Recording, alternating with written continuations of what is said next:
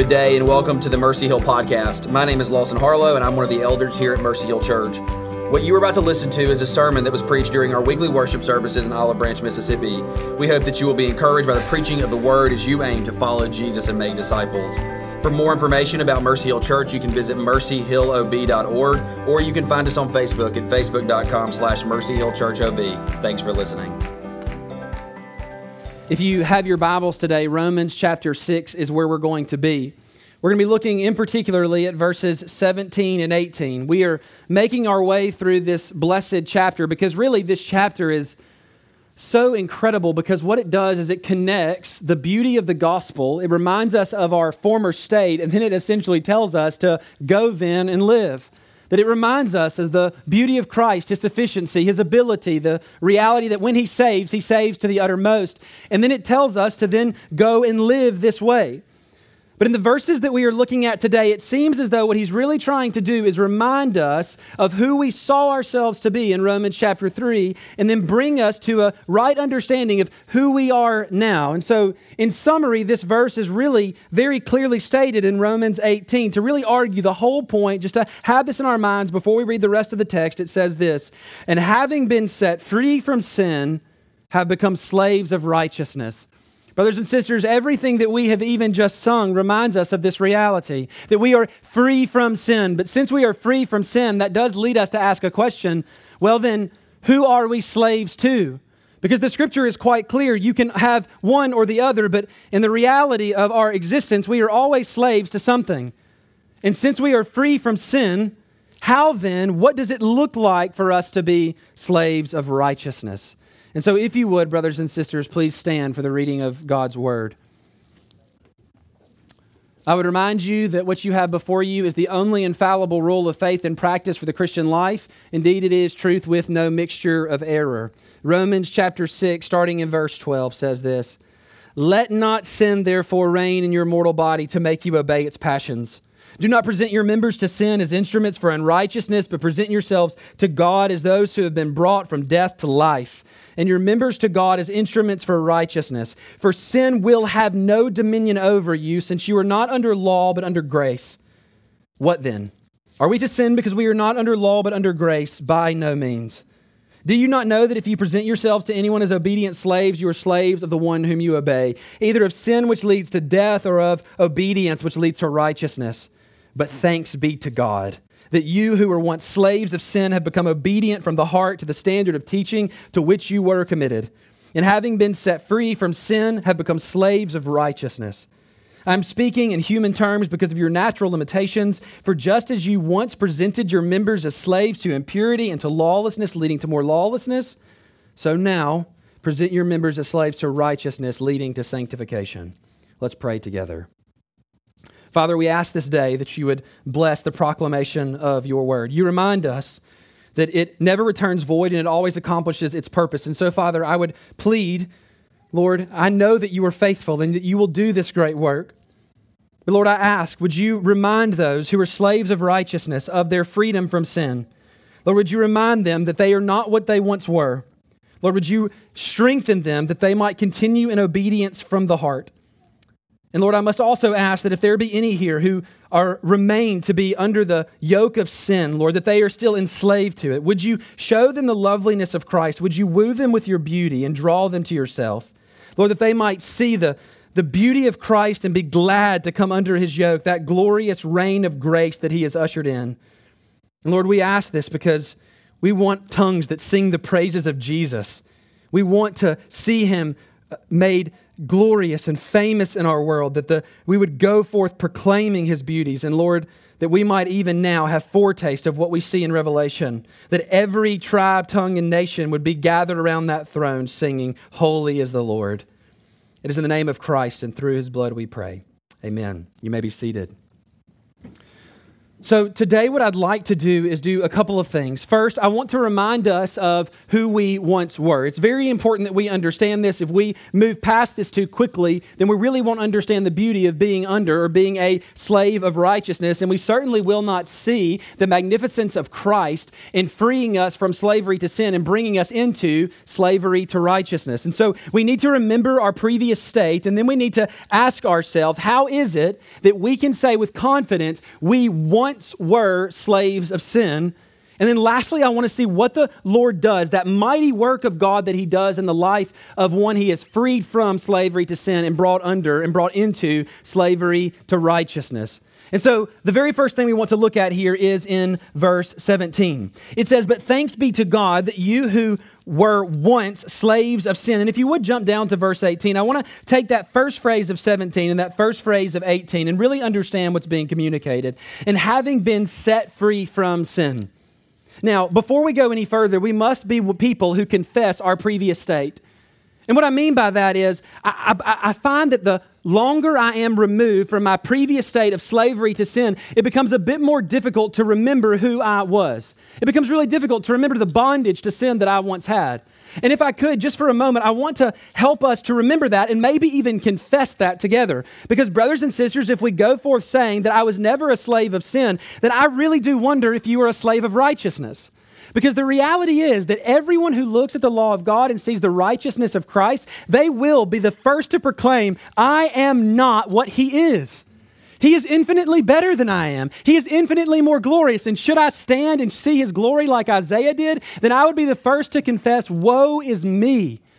And consider for a moment, even the prophet Isaiah, what's the very first thing he notices that is unclean about himself? Those lips that had proclaimed prophecy after prophecy. He knew that even the most glorious part of himself, the one that had ushered forth and spoke the very oracles of God, needed to be cleansed by the blood of the altar. And so what must we proclaim of ourselves? We must proclaim that we once were dead in sin, as it were, slaves of sin. And maybe a simple question is this: how can you know you were a slave of sin? Well, this whole section of chapter 6 has reminded us over and over again that whatever you present your members to or present yourself to for obedience ultimately is your master. And so if I could maybe ask a couple of probing questions, did you present your members to sin for instruments of unrighteousness? I mean, I don't know about you, but I can look back on my life and I can remember moments of this. Not sin that was just maybe not accidental, but not intentional. But I remember the intentional trespass against the law of God. Do you remember these moments? Do you remember these moments where you presented your members to unrighteousness? And as we go further there, it's not even making reference to just the members, but later on in Romans 6, it reminds us that it's offering your entire selves as obedient slaves to unrighteousness. And I think there really has been a summary of this already presented in the book of Romans. Who was I? What does it look like to offer your members to unrighteousness? Thankfully, Paul has already painted us a really clear picture. Romans chapter 3, starting in verse 10 says, "None is righteous, no, not one. No one understands, no one seeks for God. All have turned aside, together they have become worthless. No one does good, not even one." But I want you to pay very close attention to verses 13 through 18, because he works through the members of a man. Consider the first one.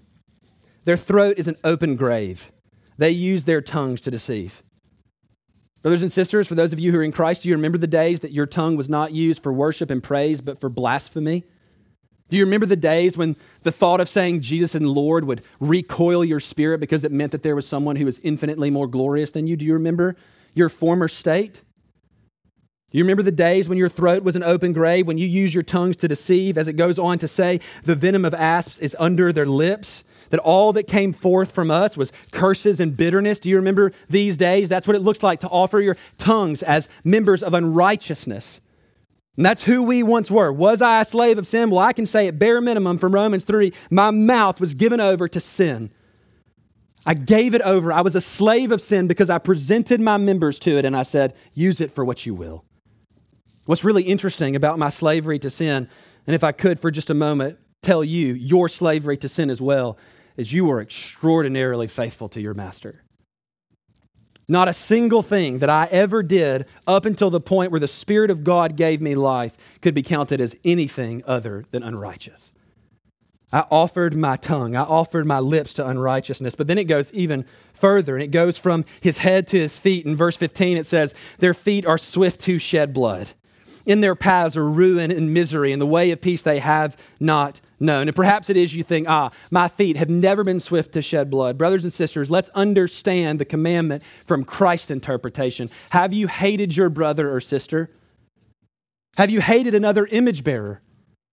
Then we must say with the Lord Jesus Christ that you have not only hated him, but you have already murdered him in your heart. We must say, especially when we take that ethic, we must understand that we are not just murderers, we seem to be serial killers. We have offered our members, we have offered our mouths, we have offered our feet, we have offered the whole being to sin to be given as instruments of unrighteousness. This is who we once were.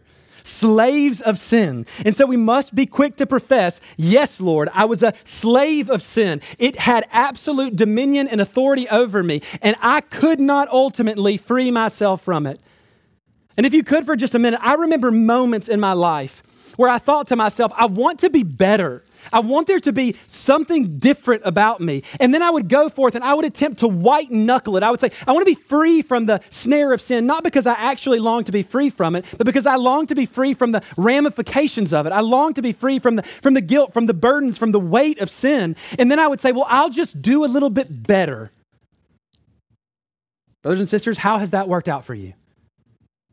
You white knuckle it, you think, I can do a little bit better, I can be a little bit more righteous, at least in the eyes of man, but you certainly know under the conviction of the Spirit that you cannot be righteous before the infinitely righteous God.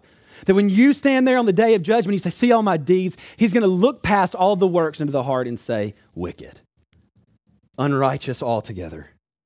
And so that leads us, well, how can we save ourselves from slavery to sin? Can we even do it? And I think there is two categories that we must really understand for us to know our own frailty. First, we do not possess the ability, the strength, and the power to free ourselves from sin's snare. And I think that any man who would go forth saying, I'll work a little bit harder, I'll do a little bit better, they do not understand the wickedness and ultimately the power of sin. My goodness, we treat it as if it's this light and thing that really takes no power to defeat. It took the blood of Jesus to defeat it. And you think you're going to white knuckle it? You think you're going to just for a little bit say, I'll just play with it for a moment. And then as I get a little bit older in my life, I'll get rid of it. I'll put it down. I'll no longer wrestle with it. I'll say, I'll give myself over to God. Brothers and sisters, cast yourself on Christ today. Because you have no power in and of yourself. There is no dominion that you have over your slave master. It has absolute authority over you. You have offered yourself completely to it, and you did it in Genesis 3. Preach. We have given ourselves over to sin, and we live under its snare and under its shackle. We have no power and dominion. But brothers and sisters, us having the power and dominion really doesn't even come into question because we don't have the desire. You're like, I want to free myself from this. You don't even have the base desire to free yourself from sin. Why? Because it's very clear in Scripture. We who are born in the trespasses and sins of our father Adam, we love our captor. The question, do I have power, never comes to the mind of an unregenerate man. Why? Because he loves where he is. He says, I don't need the strength. I could care less about the strength. I don't have the desire. I don't even want to free myself from it. Your will is so bound to sin that you would never ask the question, can I be free? You might say, can I be free from guilt? You might say, can I experience joy? But you will never say, in the natural state of your being, Lord, free me from sin and bind me to Christ. That is a supernatural act of God that we will see here in a moment. Now, lastly, if I could remind us that not only must we confess our state and we must confess our frailty, we must ultimately be quick to confess our end. What is the end of such slavery? Well, the Scripture is abundantly clear that giving yourself over to sin ultimately gives forth death. Now, for some reason, we look at this and we always are thinking about the end. And by the end, I mean the actual moment where we cease to draw breath. That's the moment we think of death. But if I could give a moment of correction here. Being enslaved to sin is not waiting for everlasting death. It is, in some sense, experiencing it here and now. If we take Jesus at his word in John 17, when he says it's to the true life, eternal life is to know Christ, and you're bound to sin, you're enslaved to it, you are not waiting for everlasting death, you are experiencing a perpetual one if you are separated from him. Because all life is bound in him. And you are here, bound to this sinful state of being, and you live under this death. That's why Ephesians 2 opens, not with you will be dead, but you are dead in the trespasses and sins in which you once walked.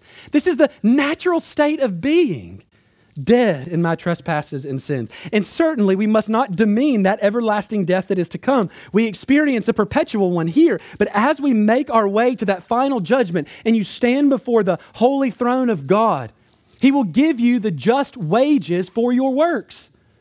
And the just wages for your works are abundantly clear, even as later on Paul pens in Romans 6:23, the wages of sin is death.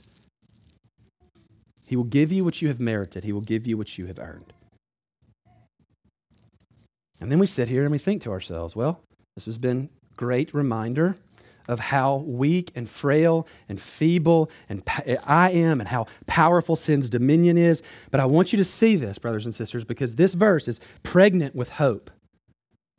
Can we just read it for a moment? It says, "Thanks be to God that you were once slaves of sin." I love that simple word, once. As a matter of fact, I read this over and over and over again, and I text to people just this simple phrase, that you were once slaves of sin. Once. Once. Have you not heard of my own frailty? I don't have the strength. I don't have the ability. I don't have the will. There's nothing in me that can free myself. So how can I have any confidence that I was once a slave of sin? How can this be, since I have neither desire or ability to free myself? Well, praise be to God, he is able and willing. It's not about our own ability. If it was about our own ability, the scriptures would end in Genesis 3. We would have wrapped it all up. Everyone would have been condemned. There would be no good news to be proclaimed, and God would still be just. But praise be to God, as we read through the scriptures, we see a God who is able and willing, powerful in all of his ways. And if I could just for a moment say this, let's just read the letter for a moment. Because we're not isolating ourselves in Romans chapter 6. If we go all the way back to Romans chapter 1, we see that he is so willing that he would be descended from David, and even better yet, descended from heaven to dwell amongst those he would redeem. He was made like his brothers in every way, yet without sin. What does it mean? How can I be free? Well, if you're looking at yourself, then you must quickly say, I can never be free. But if you look at the testimony of Scripture, if you look at the glory of Christ, if you look at his incredible ability to be free from sin in every way, and then at the exact same time, free those brothers and sisters who he was made like, he can free them from sin as well. When we understand that it is not about us, but it's ultimately about the one who is able to redeem unto the uttermost, then we say, praise be to God, I once was a slave of sin. And this testimony is not only found in the book of Romans, it is found throughout the entire book of Scripture. If we go back to Genesis chapter 3, the immediate action of our God and King is to clothe Adam and Eve. If we progress forward, we see in the Exodus that he would deliver a people who were in bondage and slavery to sin. They would stand on the shoreline of the Red Sea and they would say, who can rescue us? And Moses would look back and say, be still. God is able. Brothers and sisters, he has been redeeming. He has been freeing from slavery to sin since Genesis 3, since it entered into our bloodstreams. And here we know this, that he is not weak and frail in his work. When he delivers from sin, he delivers from sin to the uttermost. It has no dominion over us any longer. We must say, and we must say with really a clear and even a hopeful word, that we once were slaves of sin. And be thrilled by the reality that we can say once. Now, if I could for a moment, some of you live in this state. Some of you live still bound to sin. You still offer your members. You offer the whole man up to sin. Hear me when I say this. The scripture is clear. The wages of sin is death. There is nothing on the other side of this death for you except more death. But the beauty is, you can, should you flee to Christ, say, I once was dead in my sin. And you can say with absolute confidence, I am alive in Christ today, and I will be alive in him tomorrow, and I will be alive in him throughout all eternity. And so if I could make just one simple plea, today, flee to Jesus and find in him a perfect Savior. Because today is the day of salvation, and you are certainly not guaranteed tomorrow. So flee to Christ and be glad to say that I was once a slave of sin. But if I could add what our appropriate response is, this verse it begins with a praise of a moment of thanksgiving, a moment of rejoicing. In verse 17, it says, but thanks be to God. What is the only reasonable response, brothers and sisters, to being free from sin's dominion, to no longer being slaves of sin, but instead being slaves of righteousness? The only appropriate response is thanks be to God. Because we have done nothing, and as we will see here in a moment, we will see that everything that we are now is born of Him, not born from us. So we must say as we look here, I once was a slave. Well, who can I thank for the reality that I once was a slave? I must give all my thanks. I must give all the glory. I must give all the praise to God and to God alone. And when I speak of Him in this way, I am speaking of that glorious Trinity, that God that we serve in all of His three persons, the Father who sent the Son, Jesus who bled, and the Spirit who wooed us to Himself. Praise be to God, He is able to save into the uttermost. He has obliterated sin's dominion, and I must go on thanking Him. This is the state, brothers and sisters, of what it means that when we say, I once was a slave of sin, is thanks be to God no longer. I am free. Now, that's the reality that we live in. We're free, but I think there is in this verse a clear layout of how God does this in the heart of a man. Because if you think about this for a moment, we've gone from obedient slaves to sin. And now at the end of this verse, we're ultimately going to find that no longer are we obedient slaves to sin, but this verse says that we are obedient from the heart now to Jesus Christ, ultimately to the standard of teaching that we've been committed. Our obedience has dramatically shifted. Well, how does this come about? How is it that Lawson, when he was 14 years old, his affections were given to sin. He loved and served sin faithfully. And then all of a sudden, in the twinkling of an eye, in a moment, no longer is that mine. And now I love Christ and desire to obey Him. You think that was just like a switch I flipped? You think you just up and decided, I think I'll be obedient today? Brothers and sisters, it takes the work of God to bring this about. And that's ultimately what we will see. So let's turn our attention later on into verse 17. It says, but thanks be to God that you who were once slaves of sin have become obedient from the heart to the standard of teaching to which you were committed. So the first thing that we must ask is, we are those who have been committed to a standard of teaching. And that leads us to ask the question, what is the standard of teaching that we have been committed to? Because notice the very end of verse 17, it says, we are obedient ultimately to the standard of teaching to which you were committed. That leads us to ask the rather simple question, what is this standard of teaching? What is the standard of teaching that takes me from obedient slave of sin to obedient to righteousness in Christ? What is this teaching? And if I could, we'll just turn back into Romans for just a moment and see a couple of things, and then we'll look elsewhere and maybe sum it up in one simple verse. So first, the standard of teaching is this. It is righteousness apart from the law. Is there anything that has captivated your soul, brothers and sisters, in the reality that Jesus Christ is glad to clothe you with His own righteousness? This is the standard of teaching that Paul is setting forth. As a matter of fact, it's his introduction to the book, that ultimately there's a righteousness of God that will be bestowed. And then later on in Romans 3, he clarifies. So Romans 3:21 says this, but now the righteousness of God has been manifested apart from the law. Although the law and the prophets bear witness to it, the righteousness of God through faith in Jesus Christ for all who believe. What is the standard of teaching? The standard of teaching is that Jesus Christ in His infinite grace would look at slaves of sin and give them His righteousness. Just clothe them. And that's just one maybe simple text. Romans 5:21 later on reminds us, in verse 20, let's read that. It says, now the law came in to increase the trespass, but where sin increased, grace abounded all the more. So that as sin reigned in death, grace also might reign through righteousness, leading to eternal life through Jesus Christ our Lord. What is the standard of teaching? Is that if you be clothed with the righteousness of Christ, then you rest under His glorious reign of grace. You've been freed from the law, sin has lost its power and dominion, and now you sit underneath the glorious reign of grace, always invited to dwell eternally with the true God, true man, Christ the Lord. The standard of teaching is that we have in Christ this blessed righteousness. And should we turn our attention a bit further forward in Romans chapter 8, verses 1 and 2, it says this, there is therefore now no condemnation for those who are in Christ Jesus. How can this be? For the law of the Spirit of life has set you free in Christ Jesus from the law of sin and death. What is the blessed teaching that we have been given over to, that we have been delivered to? It is that we are no longer under our former master. We have been brought under the glorious reign of Christ. He has freed us by his Spirit.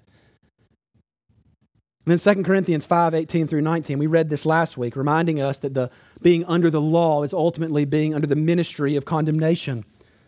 2 Corinthians 5:18 through 19 says this, all this is from God, who through Christ reconciled us to himself and gave us the ministry of reconciliation. That is, in Christ, God was reconciling the world to himself, not counting their trespasses against them, and entrusting them with the message of reconciliation. What is that glorious teaching, that doctrine that we have been given over to? It is that we have now been reconciled to God through the ministry of reconciliation that was first and foremost Christ and is now the ministry of those who have been reconciled. And perhaps maybe the simplest way to sum this up. Certainly we see those pieces and parts that are ultimately brought about by the work of Christ, but I think Paul says it really well in 1 Corinthians chapter 15. What is the doctrine? What is the standard of teaching to which we have been delivered? Paul says in 1 Corinthians 15, for I delivered to you as of first importance what I also received, that Christ died for our sins in accordance with the Scripture, that he was buried, that he was raised on the third day in accordance with the Scripture. What is that blessed standard of teaching that we have been delivered over to? We have been delivered over to the doctrine of Christ.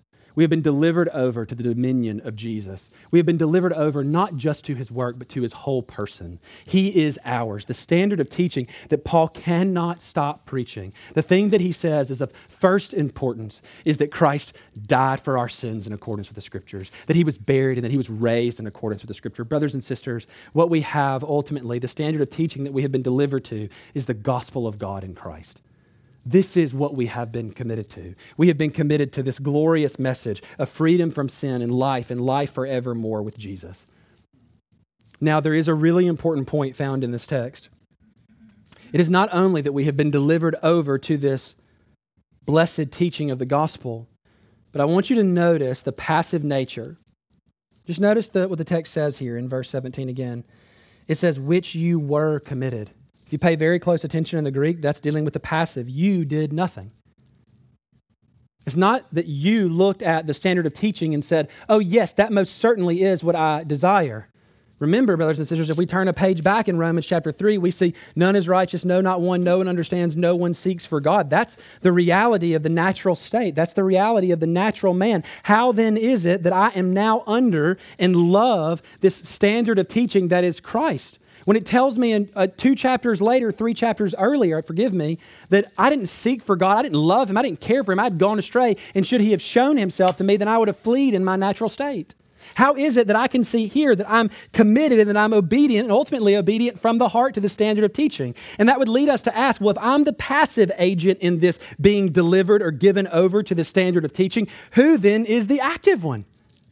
Who is the active participant? Who is the one acting on me as the passive agent? Well, brothers and sisters, it's quite clear, isn't it? Who is that active agent? Then we could ask other questions that surround this. Well, who is the good shepherd of your soul? Who is the one that watches over you, that brings you back to himself? Who is it that seeks and saves that which is lost? Why can we read John 10 and immediately say, oh, that's all of Christ. He is the good shepherd. And here we look and we say, oh, I committed myself. No, brothers and sisters, the good shepherd of your soul committed you to this blessed teaching.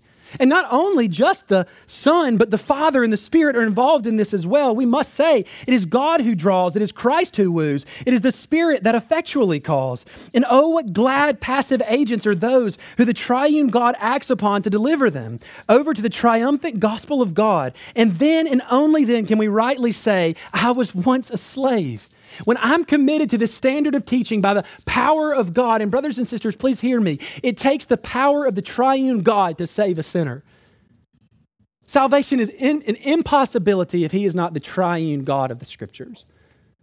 But with the God of the Scriptures, the one that is revealed from Genesis to Revelation, we see a Trinitarian harmony in the work of salvation. And as we see, as we behold, as the Spirit gives light so that we might see Christ and flee to him, then we are quickly set ablaze with love for him.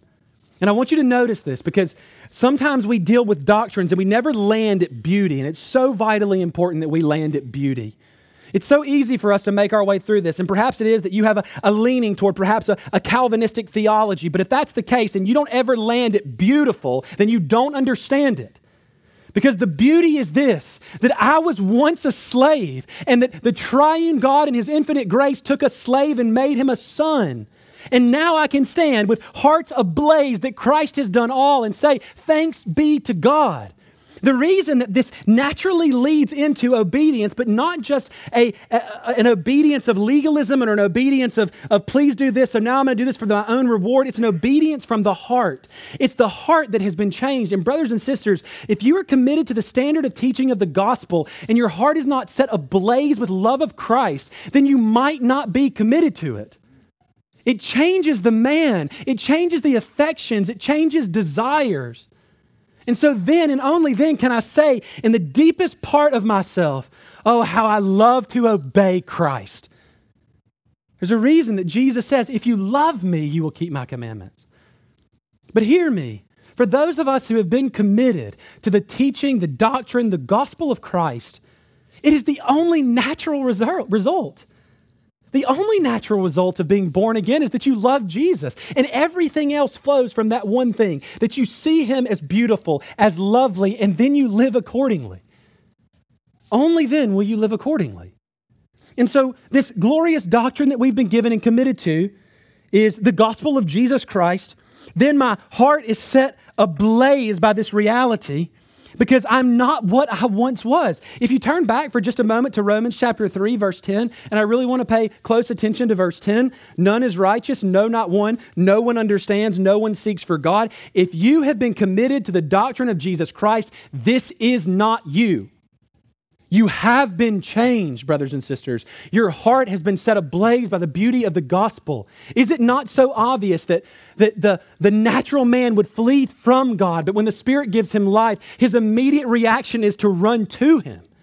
Is to look to Christ and say, there is all of my joy, there is infinite beauty found in him, and then my only response is flee to Jesus. We must be quick to say, yes, I am a wretch, but I am changed. I have been born again. I can see the kingdom of God. I delight in the kingdom of God. And not only do I delight in the kingdom of God, but I delight in the king of that land. And I long to be with him. We have most certainly been changed. Now, that does lead us to where this heart set ablaze flows to.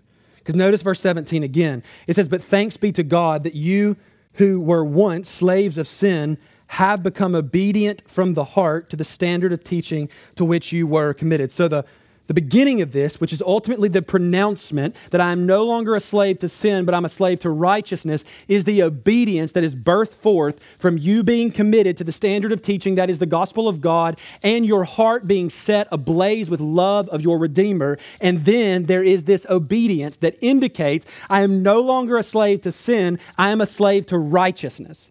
That's my identifier. I am a slave to righteousness, ultimately meaning that I am a slave to Christ and Christ alone. What is that obedience? What does that obedience ultimately look like? Well, we said last week that Paul clarified this in Romans chapter 1 when he said that Paul's intention of writing this letter, Paul's intention of his whole apostolic office is to bring about the obedience of faith for the sake of his name among the Gentiles. His whole concept is I want to see people profess Jesus Christ as Lord, and then we'll see the fruit produced from it. I'm going to go forth, I'm going to sow, I'm going to water, we're going to trust God to give the growth, but I guarantee this, that there will be many who will be brought from death to life. And we see the ultimate obedience of faith clearly laid out in Romans chapter 10. So what is that obedience faith? What does it do? How does that evidenced? Well, Romans 10 makes it clear. Romans 10, 8 and 9. But what does it say? The word is near you, in your mouth and in your heart. That is the word of faith that we proclaim. Because if you confess with your mouth that Jesus is Lord and believe in your heart that God raised him from the dead, you will be saved. For with the heart one believes and is justified, and with the mouth one confesses and is saved. What is the obedience produced from the heart set ablaze by the glory of the gospel of God? It is this, a mouth that cannot help but cry, Jesus is Lord. He is King. He is all in all. The response to all of the beautiful work of God is to look at him and call him exactly what he is. He is King. He is Lord. He is glorious. He is holy. He is just. Our proclamation is simply agreeing with what is true to reality. He is our great God and King. And so we go forth proclaiming Jesus is Lord. And if I could for a moment say this proclamation does not cease. Tell me, saint, have you stopped this proclamation? Jesus is Lord. Can you even bring yourself to fathom a reality where you stop proclaiming Jesus is Lord? How can it be? For I was once a slave of sin, but now, because of all the glorious work of Christ, the gospel that he has given to me, the new life that he has given me by the Spirit, the fact that I even cried once in my life, Abba, Father, is born only of the Spirit of God, and I must then go on proclaiming. I must then go on living in such a way where it is not only my mouth that professes, but it is my heart that believes that Jesus Christ is Lord. That this is essentially my identifier. What is my great act of obedience? It is looking to Christ and saying, He is Lord. What does it mean to be obedient to righteousness? What does it mean to be no longer a slave to sin, but a slave to obedience, which leads to righteousness? It means that I look at Christ and I say, He is Lord. Now, oddly enough, Paul's whole premise of this was to land us at the end of verse 18. He wants us to see the mechanism. He wants us to see that we're committed to a standard of teaching. He wants us to see that our hearts are now changed, our affections, what we find to be beautiful has been altered altogether. And now then, and only then, will we give forth an obedient proclamation that Jesus Christ is Lord. And to summarize this in one simple phrase, he says in verse 18, and having been set free from sin, have become slaves of righteousness. What is it that lands us at this position? How is it that we can say with confidence? And remember, brothers and sisters, I think the great beauty of the Christian faith is that we can go forth confidently proclaiming, I belong to Jesus. It means that I can go forth saying, I am a slave of righteousness. I am not what I once was. I go forth proclaiming that Jesus is Lord and I live accordingly. And if I could for just a moment, remind us of this great reality, that when you are a slave of righteousness, the whole premise is that my members, my whole self has been offered up to God in the exact same way that it once was offered up to sin. The reality is that if you be born again, if you be brought under the headship of Jesus, then you are a slave of righteousness. And here is the great fruit evidence of that is you live accordingly. It is a changed heart that loves Christ and then delights to obey. The crescendo of this whole argument is that yes, most clearly, as verse 16 says, do you not know that if you present yourselves to anyone as obedient slaves, you are slaves to the one whom you obey, either of sin which leads to death or of obedience which leads to righteousness? And Paul looks back at us and says, if you know Jesus Christ, then you are his slave and his glorious reward is yours. All the spiritual blessings in the heavenly places, yours. Christ is yours. Life is yours. Peace is yours. Why? Because God committed us to a standard of teaching. Because at the end of this, we must go back up and say this, thanks be to God. The purpose of him writing this is to cast us all low. You look at this and you think, I committed myself. No, that's been disarmed. The standard of teaching, I didn't even come up with that. I was trying to white knuckle it. And then you think of your own heart and you know its callousness and its wickedness and its weakness of will. And now that's different and changed. And so you can't ever look at yourself and say, thanks be to God, or thanks be to self. I must always be saying, thanks be to God. And if I could perhaps summarize the whole concept of this in this way.